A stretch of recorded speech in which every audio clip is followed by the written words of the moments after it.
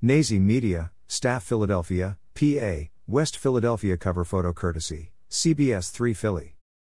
Don't forget to like and subscribe to our YouTube channel. A 29-year-old man was shot inside of his apartment in the West Philly section of the city last night. A CBS 3 Philly report said the incident happened on the 5200 block of Chestnut Street at around 2 a.m. on Friday morning. Photo, 6 ABC Action News. Police said the victim told them a break-in led to a confrontation between the victim and the suspect. The victim was shot twice in the abdomen. He was rushed to a nearby hospital where he was last reported to be in stable condition. The victim said he confronted the suspect inside of his apartment right before the shooting. He also told police he knows the shooter.